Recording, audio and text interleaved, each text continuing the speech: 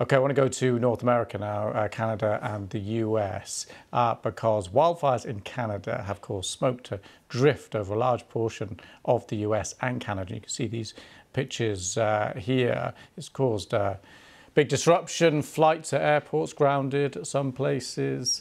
Meanwhile, public health officials have urged people not to exercise outside and warned the haze could last for days.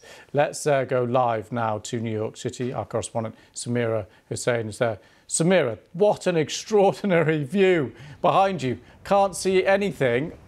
This is quite extraordinary. I suppose the first thing I better ask you is to kind of just show us around. Show us what you can see. If the camera can move at all, I don't know, or you can step out of the way, but it is an extraordinary sight. Well, no, it absolutely is. So we're in Lower Manhattan in Battery Park City. You know, the World Trade Center buildings are just over this way.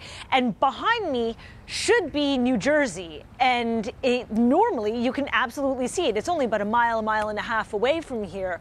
But it is just so thick with haze. And I have to say, Lewis, over the course of the day, we've been seeing that the haze is coming in and then it maybe abates a little bit and then it just comes back with the ferocity. But I've been out sort of for most of the day and through the real thick of it. I mean, it was really surprising just how little visibility there was because of that smog.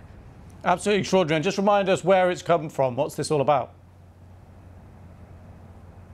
Right, so there are right now more than 400 wildfires burning in Canada, and that's anywhere from the western part of Canada to the eastern seaboard.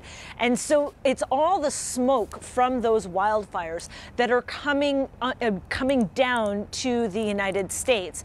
And so you're seeing really serious impacts in terms of the air quality.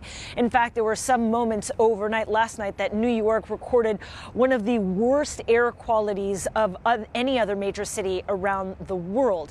The mayor of New York City has advised that people should not spend much time outdoors, recommending masks, N95 masks. In fact, when I was walking around the city, I was taken aback by just how few people were actually walking around, and those that were, many were wearing masks all over again. New York City public schools canceled any outdoor activities, and so have other school districts around the East Coast.